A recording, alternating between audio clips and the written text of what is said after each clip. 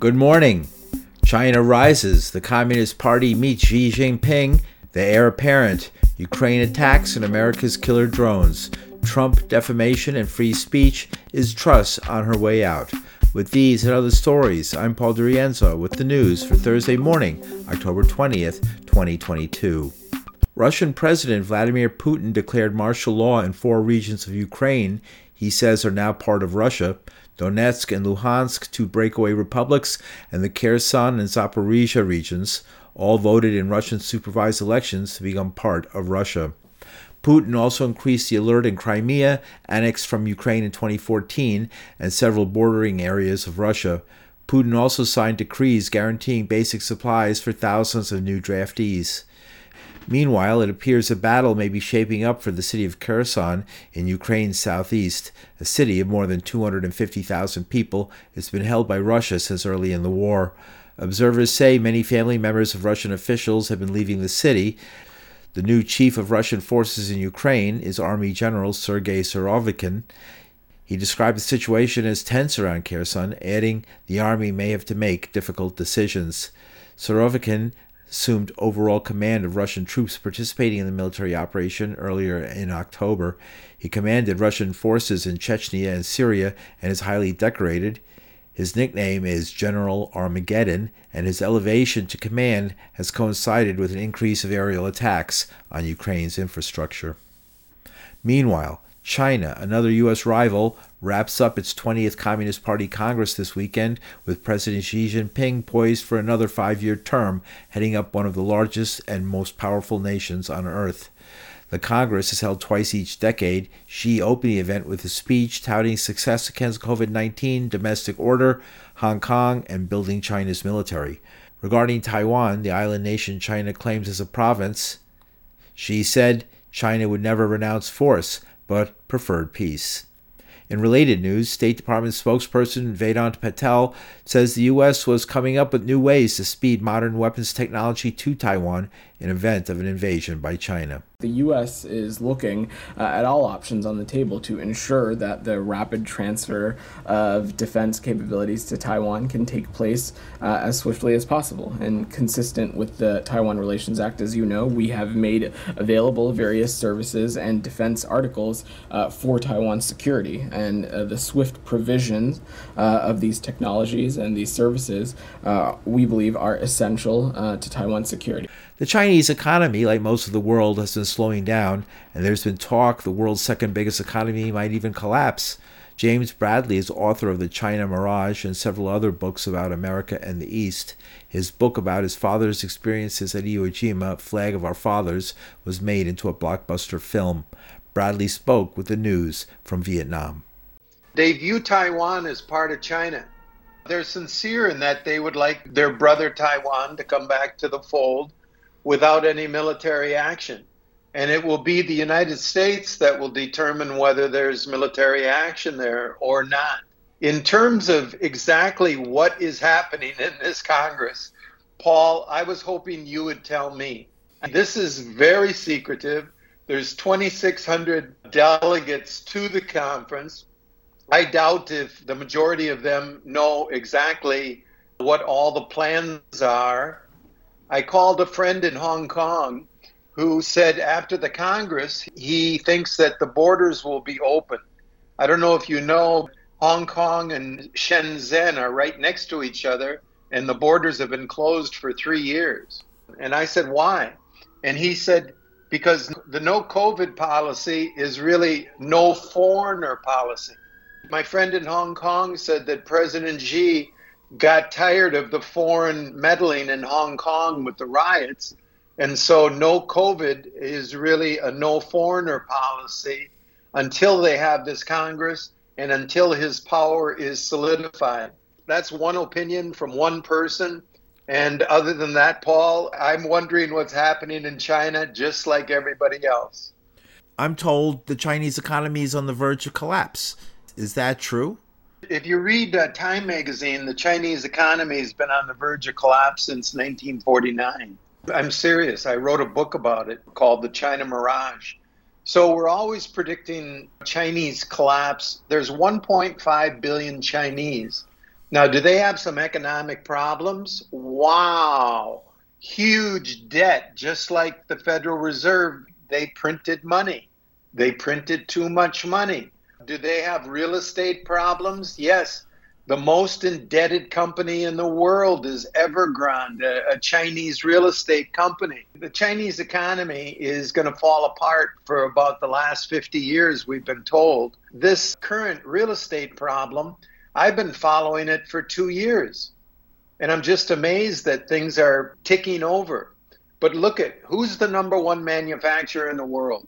Let's say America and China tomorrow have just a Great Depression, both economies stop. America ends up with airports that look like third world countries.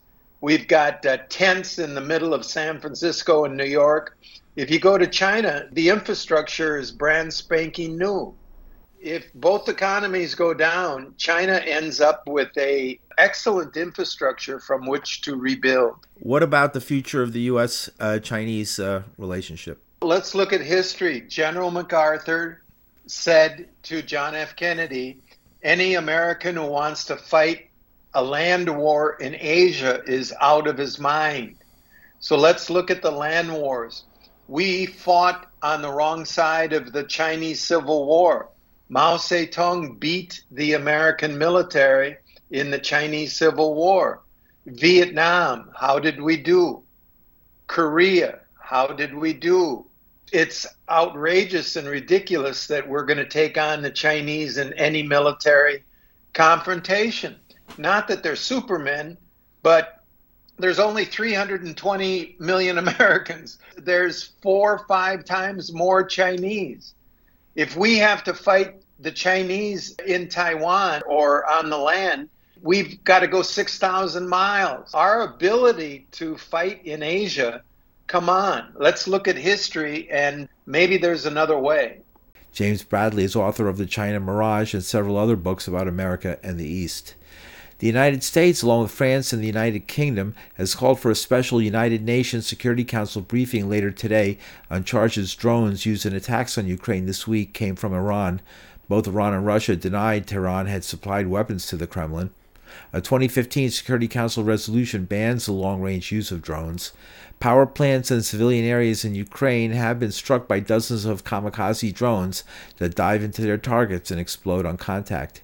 State Department spokesperson Vedant Patel confirmed the closed-door meeting. Yes, the U.S. will join the British and French in raising this issue at a closed meeting where the Security Council will hear from an expert briefer on the transfer of UAVs from Iran to Russia. As we've seen over the course of the past months, there has ample evidence that Russia is using UAVs from Iran in cruel and deliberate attacks against the people of Ukraine, including against civilians and critical civilian infrastructure. We will convey these grave concerns about Russia's acquisition of these UAVs from Iran in clear violation of UN Security Council 2231. That's the State Department spokesperson, Vedant Patel.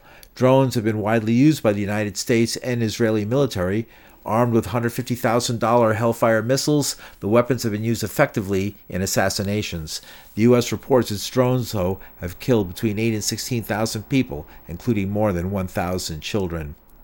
In a letter to UN Secretary General Antonio Guterres, peace activists Nick Motern and Kathy Kelly of Ban Killer Drones have called for a ban against the use of the weapon. Motern spoke with the news. It's an easier way to do a drone strike because you don't have to worry about bringing the drone back. You use your optical camera to search out your target, and then you just crash it into it. Iranian drones that are sort of delta wing drones, that's about 6-foot wingspan. They cost about $20,000, according to some reports. A Hellfire missile that the U.S. uses just liberally costs $150,000. Poorer countries have figured out a way to create extremely dangerous, terrifying weapons at much less cost, in some ways much more portability. And you said the Hellfire missile. Now I'm hearing that the United States wants to send drones with Hellfire missiles to Ukraine. There's been quite a bit of debate about that. Our most advanced Reaper and Gray Eagle drones for the use of the Ukrainians, which would allow them to carry the war very far inside Russia. People just feel that the drone is a short-range assassin, but what happens is that because you don't have to send your troops into a certain area, you feel that you can go attack within that area. That's like cancer spreading, because once you've attacked, then you've created a situation where you're going to have more war, more suffering. It was an unforeseen way of escalating the war. The U.S. did not want to send troops in to conduct basically a colonial operation, so the drones were a good substitute. And I think we have to remember this whole drone warfare program of the United States was developed in attacks against people of color around the world, Mideast, East Asia, Africa. Thousands and thousands of people of color have died. It never got to the UN to discuss until today, because we have Europeans dying, white people dying because of drones sent in supposedly from Iran. But really, it's a situation of how weapons are developed for use against people of color, and then it all comes home to roost in these European white people wars. And we can expect to see weaponized drones used in the United States by people who might be insurrectionists. You used to have the highest technology is now in the hands of civilians, anybody who's got a couple $100. There really hasn't been any public discussion or examination of, with the exception of one country, which is Germany. And for many, I'd say at least 6 years, the German parliament would not agree to arm drones that they were leasing from Israel. But when it came, and it would be a Ukraine war, all these pressures to not arm drones in Germany tended to evaporate as Germany has been under more and more pressure from the U.S. and other European countries to send more weapons into Ukraine and to really become a formidable military force in Europe. Is the horse out of the barn on this one? There's no way of putting this back. It's so cheap, so easy to get. This is the new reality. There is a way to have an international treaty to ban weaponized drones in the same way that there's now a treaty to ban nuclear weapons. It doesn't mean that everybody is going to go along with it.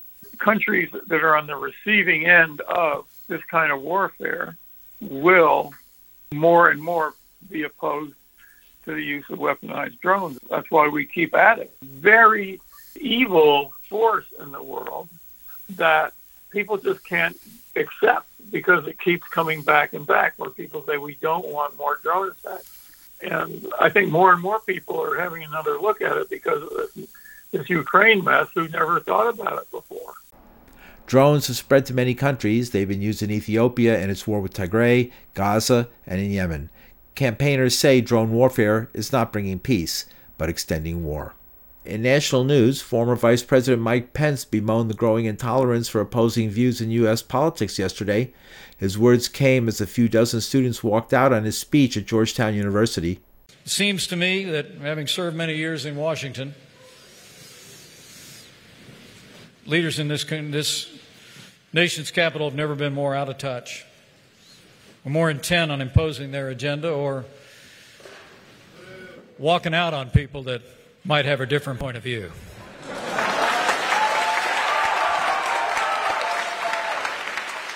Pence, possibly eyeing a presidential bid in 2024, spoke earlier at the Heritage Foundation on the future of conservatives.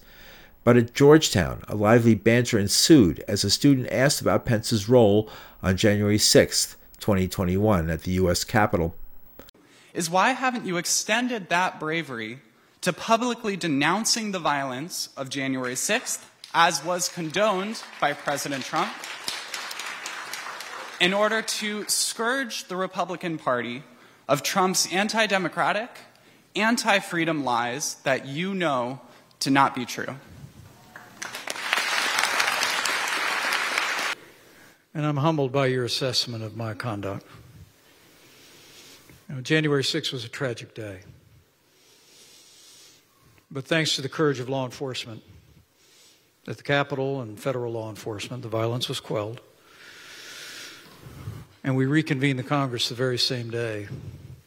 And we completed our duty under the Constitution of the United States and the laws of this country.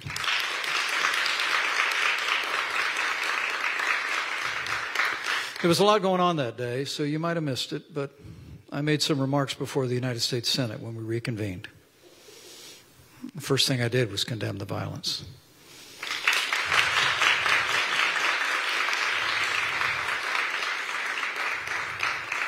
I said violence never wins, freedom wins. Former Vice President Mike Pence. Pence didn't directly mention former President Trump. Newly released documents show federal Judge Davis O. Carter found former President Donald Trump and his political allies understood allegations of widespread voter fraud in Georgia were false, but pushed them anyway. Judge Carter, in his 18-page opinion stemming from a case involving Trump ally John Eastman, said several emails released in that case show Trump participated in a knowing representation of voter fraud numbers in Georgia, trying to overturn the election results. Eastman wrote a key memo providing a legal argument for Trump's attempt to seize power on January 6, 2021. And in more related news, early this month, Trump sued CNN for a second time, saying he was defamed by the news network. In 2020, he sued the New York Times, CNN the first time, and the Washington Post. These and other attempts were overturned by courts who said the famous 1964 Sullivan decision requires much greater proof when the subject of the alleged defamation is a public figure, protecting journalists and political gadflies alike.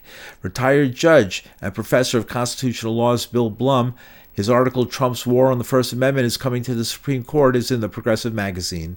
Defamation at common law is a tort where you malign someone, you ridicule them in a significant way and damage them, damage their reputation. And traditionally, defamation lawsuits were left to the states to regulate in the United States. But then came along the civil rights movement, and this case, New York Times versus Sullivan, which involved a lawsuit brought by a police commissioner from Montgomery, Alabama. So he was a public official, a government employee, and he's suing the New York Times for defamation over an advertisement, an editorial advertisement, which wanted to raise funds for Martin Luther King Jr. and other civil rights activists who had been abused by police in Alabama. And what's the distinction? That was very interesting. You went by that. What's the distinction of him being a government employee suing? As the case came before the Supreme Court, the issue was, does the First Amendment afford some kind of constitutional protection against allegedly defamatory statements, libel or slander, libel being in writing, slander being spoken, or are we really stuck with the common law? And if there were no constitutional protections, then people who criticize public officials would take great risk in criticizing them, because if they were in any way inaccurate, even in minor respects, then they could become liable under the common law tort for defamation, and they could be ordered to pay damages, and that would have a chilling effect on free speech and public debate about important issues.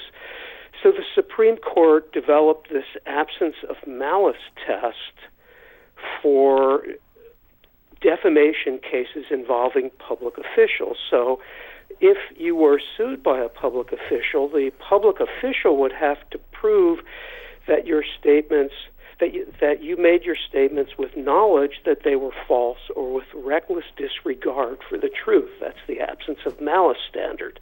Yeah. So that case made it harder for public officials to win defamation lawsuits. So it's like the movie Absence of Malice. It's the difference between a public figure and a private person being defamed when you say things about politically powerful people. It doesn't mean that the politically powerful and the wealthy won't sue you for defamation. They still will, but it's harder for them to win. And in states that have anti-SLAPP lawsuits, the anti-SLAPP lawsuit would be under a statute that provides for protection for public commentary. So SLAPP means strategic lawsuit against public participation. So if Donald Trump sues someone, say in California, for defamation, we have an anti-SLAPP statute which expedites the lawsuit and its resolution in court and applies that absence of malice standard quickly rather than allowing the case to drag out and cost the speaker a lot of money. So this is one of the cases, one of the precedents that the conservatives on the court today are on record as targeting.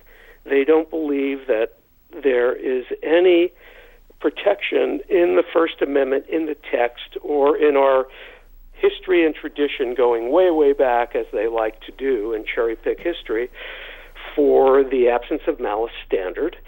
New York Times versus Sullivan one day will come before the court again, one day soon, and I think it will be overturned or significantly weakened. We just had the sad experience with Roe v. Wade, and we're going to have those kinds of experiences in other areas of the law, and this is one of them. It's very important. It's especially important for small presses, independent media. Again, it doesn't mean that public figures can't bring defamation lawsuits and in an appropriate case win them. They still can do that. But it's just harder for them to bring those cases and harder still for them to win. Bill Blum is a retired judge and professor of constitutional law. And finally, the United Kingdom's newly minted Conservative Prime Minister Liz Truss is said to be teetering after 2 months and embarrassing failures in office. Today, Parliament echoed with hilarious recriminations as members of the government resigned or pushed out. Fired Home Secretary Suella Braverman launched a rant targeting what she called coalition chaos on the left and drawing a stinging rebuke from her Liberal counterpart, Yvette Cooper. So yes, I'm afraid, Madam Deputy Speaker, it's the Labour Party, it's the Lib Dems, it's the coalition of chaos, it's the Guardian reading, tofu eating, wokerati, dare I say, the anti-growth coalition that we have to thank for the disruption that we are seeing on our roads today. Shadow Home Secretary Yvette Cooper. Madam Deputy Speaker, it's like astonishing. The Home Secretary actually talked about a coalition of chaos. We can see it in front of us as we speak. In another confrontation, Truss traded barbs with Labour head Keir Starmer. A book is being written about the Prime Minister's time in office. Apparently, it's going to be out by Christmas. Is that the release date or the title? I have been in office for just under 2 months, and I have delivered the energy price guarantee. Mr. Speaker, last week the Prime Minister ignored every question put to her. Instead, she repeatedly criticised Labour's plan for a 6-month freeze on energy bills. This week, the Chancellor made it her policy. How can she be held to account when she's not in charge? Truss was forced to back down from sweeping tax cuts this week after the market collapsed, fearing a lack of competent leadership at the top of the UK government.